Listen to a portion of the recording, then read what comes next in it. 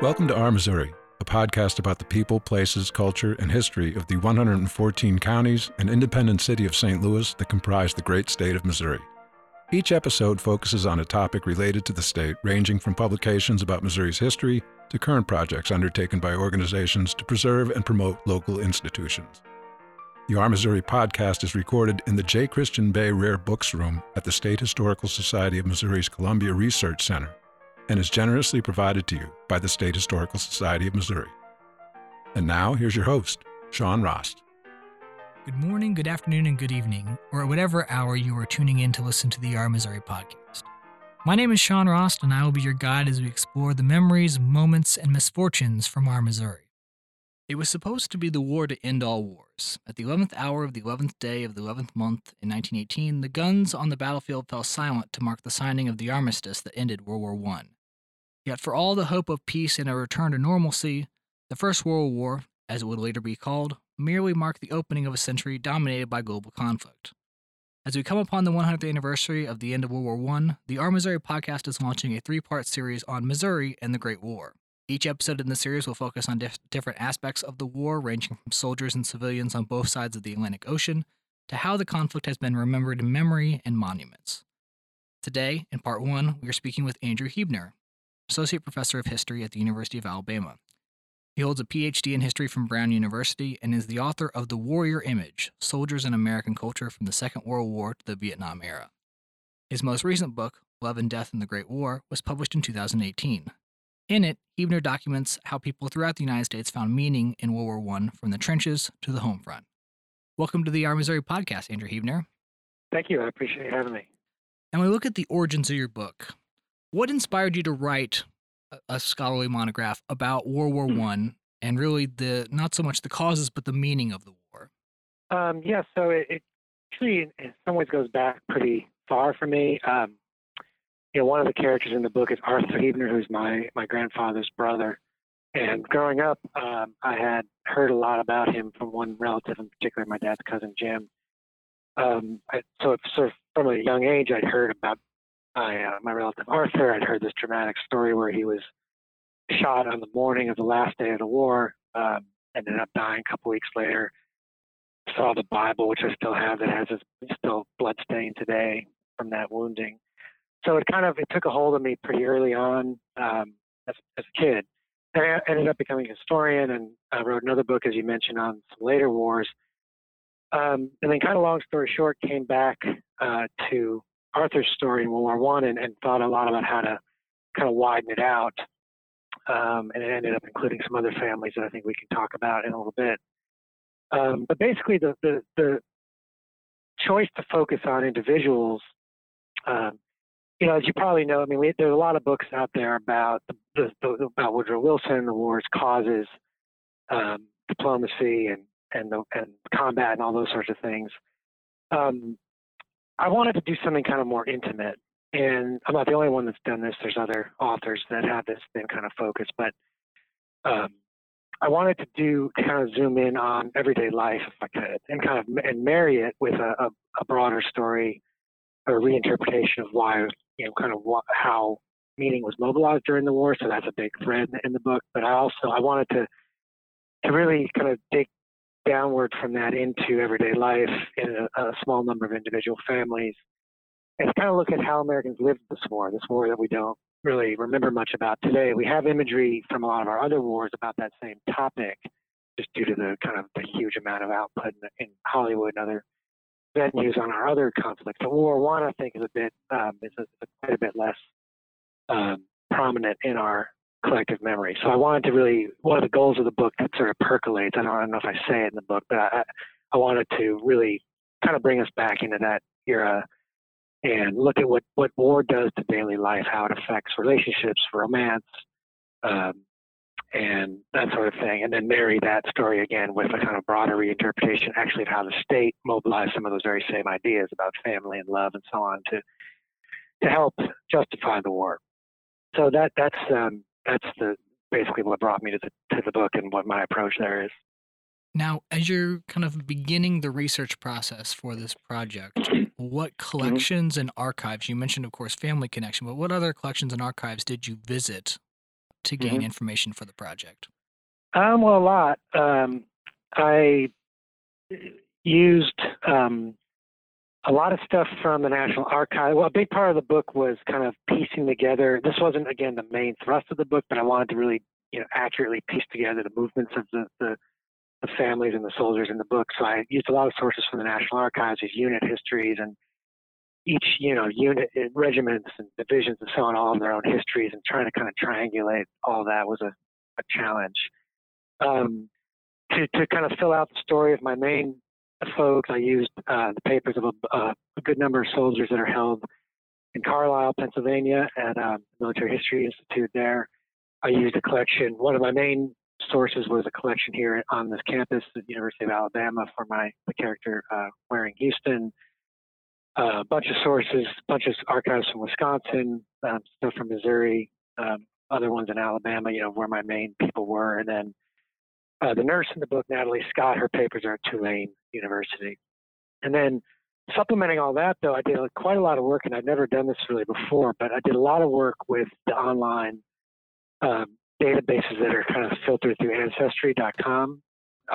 There's a lot of great, I'm sure, you and a lot of your listeners will know about this, but it's not just sort of census records, it's military stuff and death records and all kinds of things through there. So I use that to help piece together, who lived where and who siblings were born when and that sort of thing. So it basically was an effort to triangulate, again, across official kinds of sources, private papers and letters and so on, and then all that record keeping that Ancestry curates. So that was the main body of sources. Now, you mentioned kind of some of the different people you focus on, obviously your own family connection, but also you said Louisiana and Missouri. How did you find those individuals? Were they just names that popped up in the archives you were at, or did you have kind of a storyline already developed where you could see focusing more on them? How did you really focus on these individuals in these different states and locations? Yeah, it's a good question. So it was interesting. And when I conceptualized the project, I had the set of letters we can talk about later on from the Missouri couple.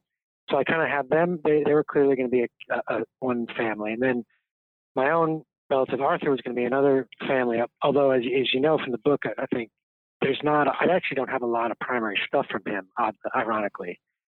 We don't have really any letters from him other than the one postcard I talk about in the book. So I knew I needed I wanted to round out the story with some other people. And so I kind of auditioned a bunch of other possibilities and looked at, there's a lot of really good kind of searchability now through the internet of archival collections as well. So I searched around and I had some parameters. I wanted some kind of geographic diversity. I wanted to have a nurse in the story, and that's how I found Natalie Scott. And so you just sort of search around and you have to find people who have a good record, unlike my relative Arthur's. You want people that have a good solid base of sources and stuff that you can look at, mainly letters is what I was looking for. So in kind of doing that canvassing, I came upon George Waring Houston here at Alabama, who has a big set of letters, like I said, right across the campus from where I am now. Natalie Houston, I found, she's at Tulane, and then the Missouri couple I had, and then Arthur. But the thinking was, I had this kind of story taking shape that ended up tracking these themes of the war being fought for family and love and this sort of thing. But in a way, I didn't want to kind of cherry pick, if you know what I mean. Like I didn't want to find soldiers whose letters, said the things I wanted them to say in a way. I wish I could say that I auditioned hundreds of different people and sifted through their letters and found the ones who were really rich, but it really wasn't like that, actually. I looked, once I found these few that had good collections and I dug into them, I kind of got hooked on these characters and then used them. And I think it's actually telling that they do talk about the things that I'm tracking in the book, and they help fuel that argument. But I didn't sort of hunt around till I found, the one out of 100 doughboys who was talking about love a lot and that sort of thing. I found characters I thought were compelling, and then they were talking about the things that I sort of hoped they would. So it's not, it wasn't a perfect science. I can't say that they perfectly represent the country. I don't know any group of 4 or 5 that would, actually. So that's sort of how I did it, sort of deliberately haphazard, if you know what I mean. Now, for the kind of Missouri focus, Hmm. you found the couple obviously from Wayne County. Could you tell us a little bit of Yeah. the backstory behind how you came into possession of those letters? Sure. Yeah, it was interesting. So I went to grad school at Brown University, like late '90s, early 2000s, and I had a student there who was an undergraduate. I was a teaching assistant, or maybe I was teaching my own class. I don't remember, but I think I was a TA. And she was in my class. She was an undergrad, and she kind of knew about my interest in war society. I was working on my dissertation at the time, and she told me she had this collection of letters from a couple in Missouri named Elijah and May Dees. And she had actually bought them. She was a kind of a collector of old historical memorabilia like that. And she had bought them from an antique dealer in Missouri. I forget how she found them, maybe through eBay or something. And so she had this big box of letters, and she just gave them to me. And she said, and she had cataloged them and read through every one. She put them each in an envelope and wrote down the subjects of the letters on each one. But she just said, I just don't know that I'll ever do anything with them. So she gave them to me. So anyway, I had them for many years. And then, several years ago, 7, 8 years ago, whatever, when I was kind of turning to starting this book, the Arthur story of my own family was one hook for me, as I said earlier. But then I'd always wanted to do something with these letters, and I actually had undergrads here in Alabama help me digitize all of them or scan all of them, and I transcribed a lot of them. And so anyway, when I decided to do this book that was going to kind of join the stories of regular people with the broader story, they were an obvious fit, and in fact they along with Arthur were kind of the at the heart of the book project in my mind in the beginning. So that's how I got the letters. I used them extensively in the book. They're a little bit rare in that we have all of her letters too. It's pretty common in letters collections, as you probably know, to have the soldiers' letters because his letters came back to the States. Usually families' letters that would go to the war zone, to get lost or destroyed or whatever. He sent all her letters back to her in kind of bundles, so we have all her letters too. And so they were a great spine to kind of run through the book. And then when I was done with the book, I had actually arranged this a couple of years earlier. I donated them to the State Historical Society of Missouri at Raleigh. Yeah, and so that's where they are now. It's a fascinating collection, yeah, and it's really adds to the overall society's collection on really war letters that document not just World War I and but World War II as well. So it's a fascinating collection that's been added. So we do appreciate that your donation of those. Now, in researching the lives of Elijah and May Dees, what did you learn about, and what did you try to emphasize in your book about how World War I impacted not just simply Missouri, but even localities in this kind of tiny Wayne County? Yeah, that was really one of the neat things about this research was it kind of pulled me into that world, some worlds around the country, these 3 or 4 locations that I focused on. And like I said earlier, I really wanted to merge in the book kind of coverage of the war zone with the home front. And not just the home front via, the New York Times and Woodrow Wilson's speeches and, kind of big national registered stuff like that. I really wanted to burrow down into the localities. And so I used a lot of the newspapers from these locations in Wayne County, the Greenville newspaper, and some other ones. And it was a fascinating, it's a part of the country I'm not super familiar with. And so I quickly realized, as you said, it's a very rural area. May Dees' high school, she was in high school during in the last kind of, or in the year that we were intervening in the war, she was finishing up high school. And she had a class of 7 or 8 people. Her letters are filled with just really rich, good detail on just daily life in that part of Missouri in the early 20th century. And in fact, part of the reason I donated it was I think others could use this collection, who would have different sensitivities than I would about, and then things they wanted to write about could really use her stuff. But just great stuff on kind of local life and farm, the life of a farming community. Interesting stuff about the railroad that came through there. I did a bunch of research with kind of local history sources, unpublished histories of Wayne County, that sort of thing, and I learned a bit about, as much as I could, about the place. I really wanted to kind of try to bring the place alive a little bit, and I learned a lot about it. I mean, it's a part of the the country, and actually in Missouri more broadly, and largely true that much like the South, was quite skeptical of World War One, and actually much like a lot of the country was. A bunch of the congressmen that voted against the war and against conscription were from New Jersey and also from Alabama, one of my other locations. There's a lot of suspicion in Missouri of, and this dates back generations before that period as well. Suspicions of big banks and big industrialists in the East Coast and that sort of thing. And since the war, to some critics, seemed to have those fingerprints of those entities on it, that there was a percolating sentiment that the war was being driven. We were being driven into the war by industry essentially, and by those who stood to gain economically or to be harmed by the war economically if we didn't get in. So there was actually a great deal of suspicion in Missouri about the war. But then, like everywhere else in the country, at least in kind of visible public ways that historians can look at, there's a rallying around the flag.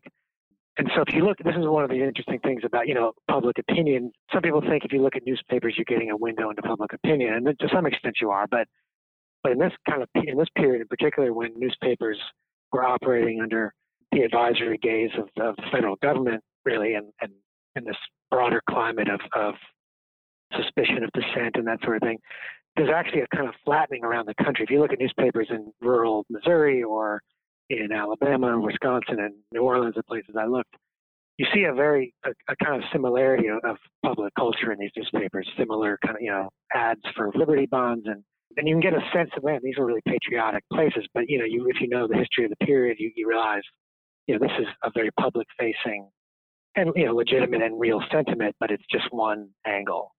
So my sense is that in Missouri, like in Alabama or other places, there's simmered a kind of a unease with the war, but there was a full-throated support for the soldiers fighting it in Missouri, as there was in these other places. So I think in some ways it was a place that was a little more suspicious of the war in the beginning, but certainly rallied around its soldiers. The local papers throughout the time in the conflict kept close watch on the boys, as they would have called them, who were in the service, and a close watch on their well-being. So anyway, that's a little bit of what I learned about the region, but it's a fascinating place.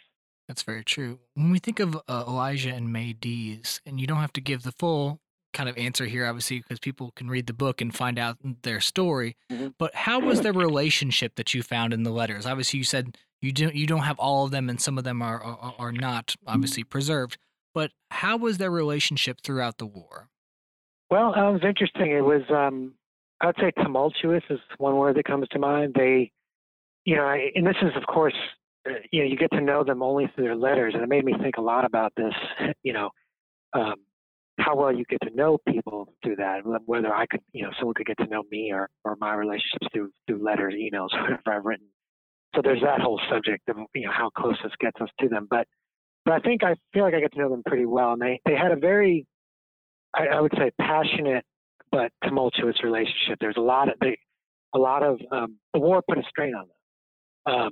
I think they both brought kind of sharp, strong personalities to the relationship. But then the war, this part of the broader point in the book, is that the war added new strain of separation, and so that, of course, inflames emotions like jealousy and insecurity. There's a lot of concern, both of them back and forth, about infidelity, and there's a lot of little anecdotes I could tell you about that. But anyway, they're both worried about the other one straying. Also imagine, and they of course didn't have this comparison to make, but imagine in our own relationships today, having arguments with a spouse or partner or whatever across months. And that's what they had to do. I mean, she would write a letter that would make him angry, and he'd get it a month after she wrote it. And the thing he was mad about might not even be happening anymore. Then he would write back an angry, I can't believe you did that, blah, blah, blah, and she'd get that a month later. So I'm giving a talk on this in D.C. in a few weeks called Slow Motion Romance, and that's kind of what I'm getting at. I mean, it's really, again, they weren't comparing it, of course, to internet, texting, all that stuff. They didn't know that. But it must have been agonizing, and I know it was. They talked about how agonizing it was. Also from a safety standpoint, I mean, if he wrote to her from the war zone, like, I'm doing fine, that would only tell her, once she got it, how he had been doing a month ago. So anyway, their relation, they made it though through the war, and they are also very, very affectionate and kind of lovey-dovey in their letters. There's a lot of dreaming about the future and having a family and what kind of house they were going to have. So they persisted. The romantic elements persisted even amid this kind of looming possibility of tragedy. Now, one of the more memorable sections of the book that I encountered was when you talk about Elijah Dees sending a box full of letters that he received from other people, particularly women, back to his wife May in Missouri. Could you tell us a little bit of behind that story? How was that? What was the origins of that, and really, how did, from the documents you read, how was that received? If you could find that out. Yeah, so that's interesting, and this gets at a broader feature of their letters, which is that I have a lot of them, but I don't have every single one. I can tell on the record that they're not all there. And what happened was, I think, and I'll get to that particular story in a second, but what happened is, I mean, May Dees is the one who appears to have been the curator of these letters. She kept them all.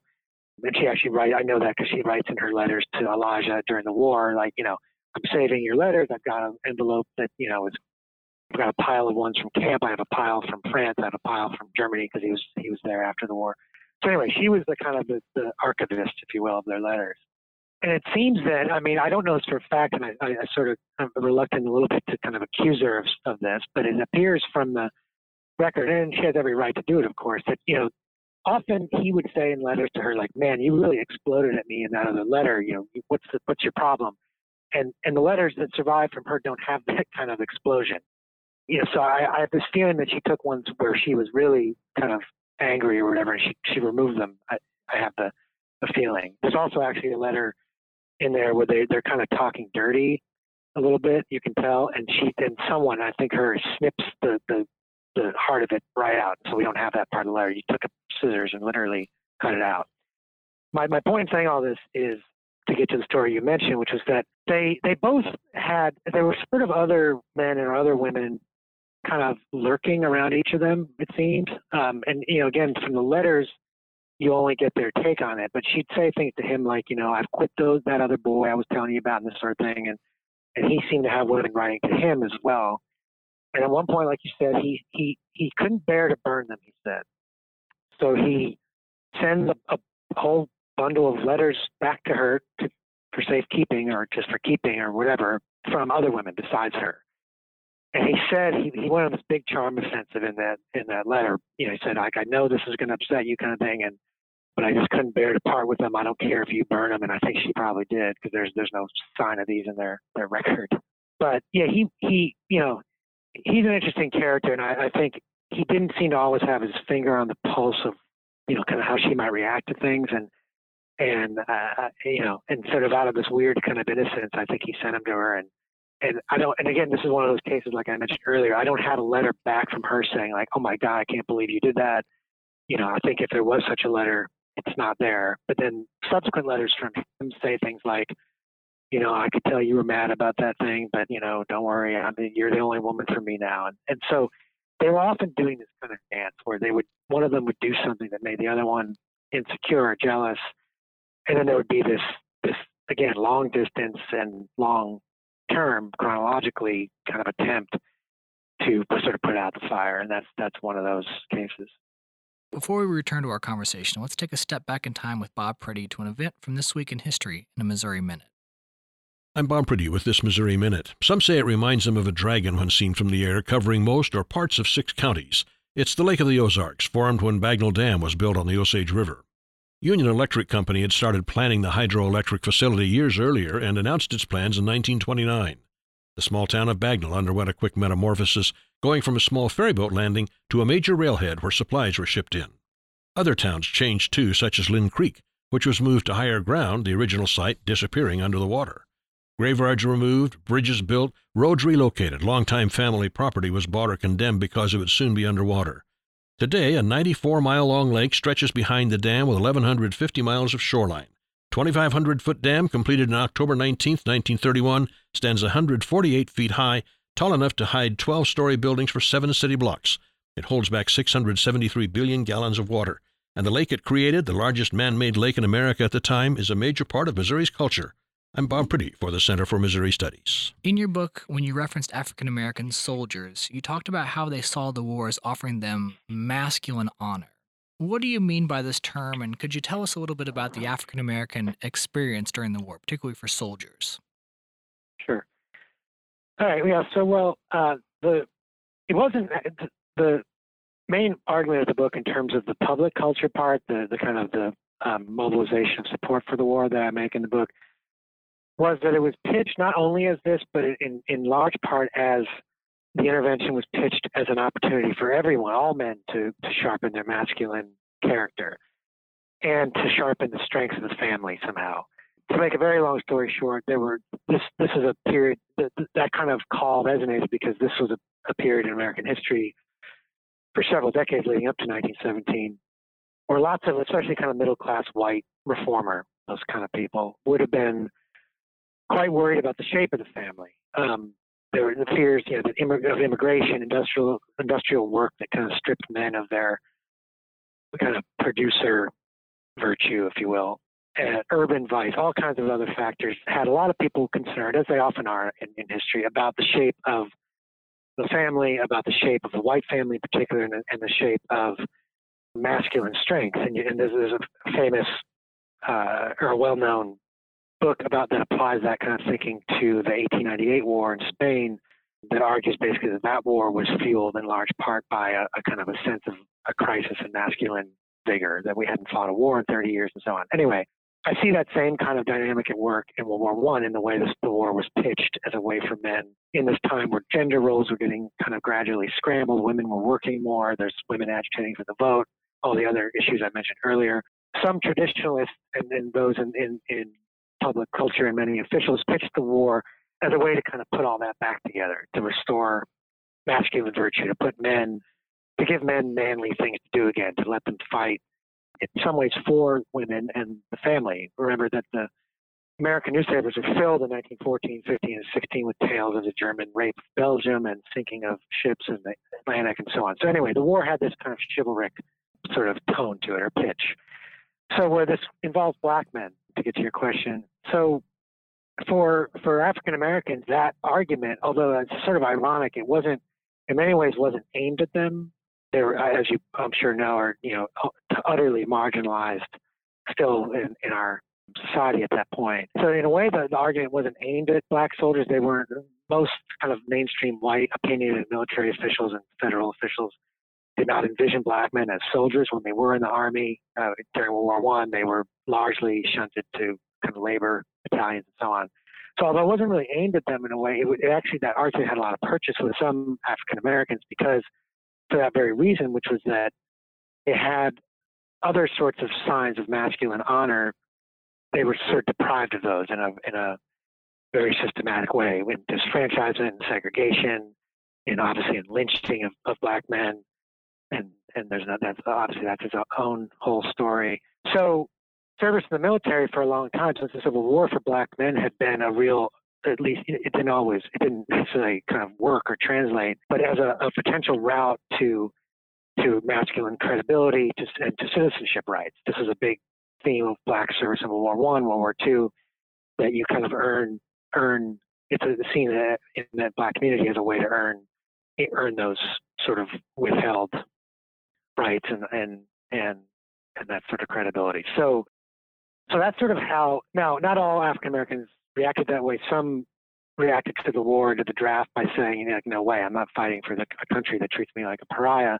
But others, like Du Bois and some other black leaders, said, let's prove our Americanness, let's prove our patriotism, and serve in this war, and by doing so, not forfeit our rights, but use that service to hopefully to kind of achieve them in the future. It didn't work that way in the near term after World War I, but in the longer term, black military service is a big part of the civil rights movement. So that's a kind of short version, but about how masculinity and citizenship worked for black people. Now, when we think of the war, it kind of serves as the end point for the progressive era, and many women had been involved in the reform movements of this progressive era.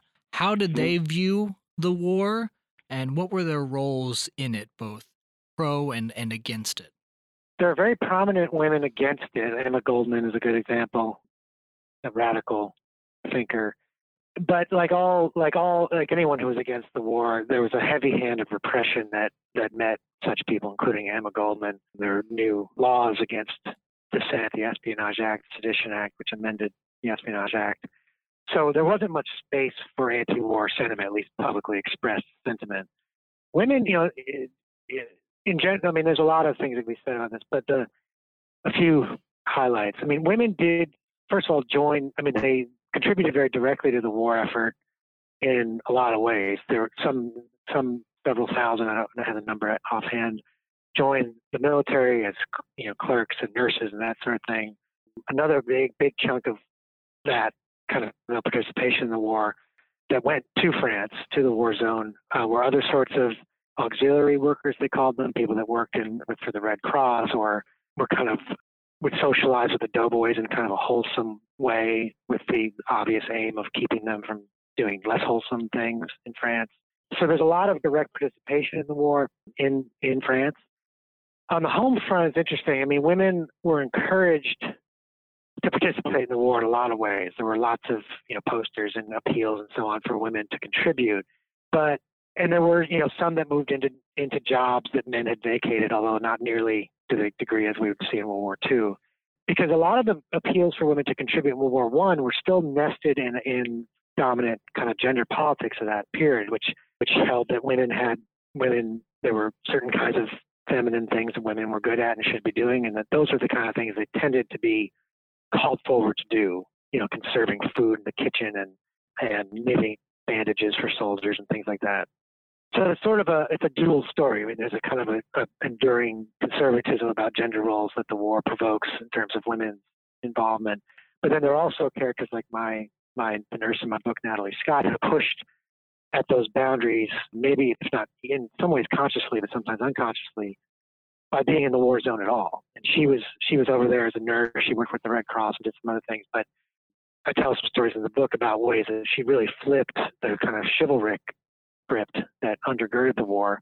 In one case, saving a bunch of wounded doughboys' lives in a hospital when it was bombed and things like that. So the war is often, and a lot of wars have this feature that, in terms of gender roles in this period, including in Britain and other places, that they have this kind of dual impact. They scramble gender roles, they take men out of the home, to some extent force women into the workforce, that sort of thing.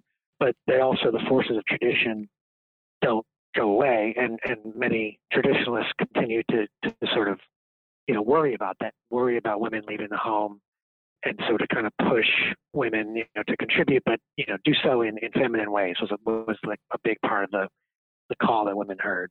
So it's a mixed story. Now, thinking not only of this book but in the future, what are you working on now in your scholarship? Well, the current idea I have for our next book is actually it's an episode I talk about in this book in a paragraph, and I'm not positive I'm going to do this, but it's the kind of front runner right now, which was the Houston race riot in 1917.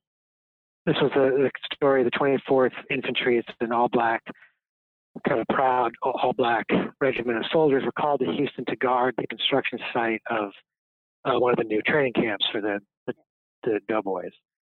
And these were black men from all around the country, not necessarily sort of respectful, if you will, of Jim Crow sort of racial mores.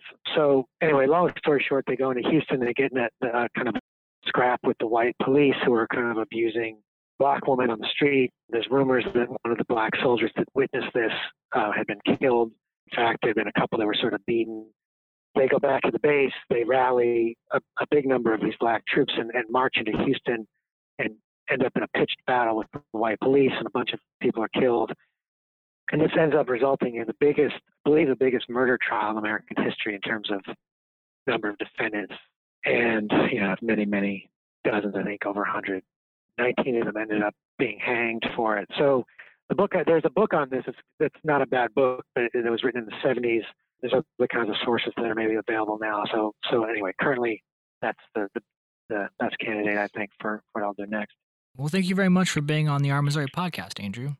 No problem, Sean. Thanks for having me. Thanks for listening to this week's episode. As always, I am your host, Sean Rost. The show's producer is Brian Austin. The opening and concluding credits are narrated by Kevin Walsh. Benton's Perilous Visions is an exhibit of Thomas Hart Benton artwork from World War II that showcases the artist's interpretation of the anxiety, horror, grief, and resolve that permeated American society during the war years.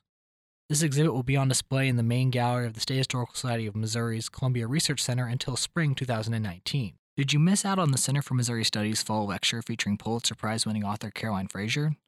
Well, a video recording of the lecture will soon be available on the Historical Society's website. If you're looking for something a little more hands-on, the Historical Society's Columbia Research Center will host a Family Day event organized by Sarah Poff on Little House Life on November 5th, featuring churning butter, making rag dolls, designing marble pouches, and other frontier activities. If you live in Southeast Missouri, please visit the Historical Society's Cape Girardeau Research Center for its open house on October 26th. This event is a great way to familiarize yourself with the center's material documenting Southeast Missouri history. Cape Girardeau Research Center is located in Pacific Hall on the campus of Southeast Missouri State University.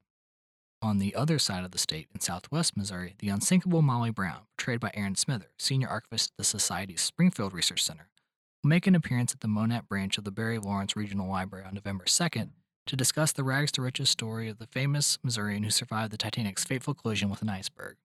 Are you an educator who is interested in developing a National History Day program at your school or using Missouri's primary sources in your classroom? The State Historical Society of Missouri is participating in several educator workshops in October and November that will provide tips on exhibits, performances, programming, and finding effective resources within the Historical Society's vast collections. The National History Day workshops will be held at the Gentry Middle School in Columbia on October 25th and November 29th. National History Day Missouri Coordinator Maggie Mahan will join Senior Archivist Katie Seal for a digital collections workshop at the Curtis Laws Wilson Library on the Missouri S&T campus in Rolla on November 2nd. Maggie will be in St. Louis on November 9th for a workshop at the Thomas Jefferson Library on the campus of the University of Missouri St. Louis with Senior Archivist Claire Marks. Finally, did you know that your history, yes, your history, is important? Join Senior Archivist Claire Marks and Bicentennial Coordinator Michael Sweeney at the Friedens Peace United Church of Christ in New Melly on November 2nd for an event on discovering your Missouri history in preparation for the upcoming state bicentennial in 2021. To register and learn more about these events, visit the State Historical Society of Missouri's website at shsmo.org/events. Thank you for listening to the Our Missouri podcast. If you'd like to learn more about the podcast, including past and future episodes, information about guests, and upcoming events, please visit our website at shsmo.org/our-Missouri.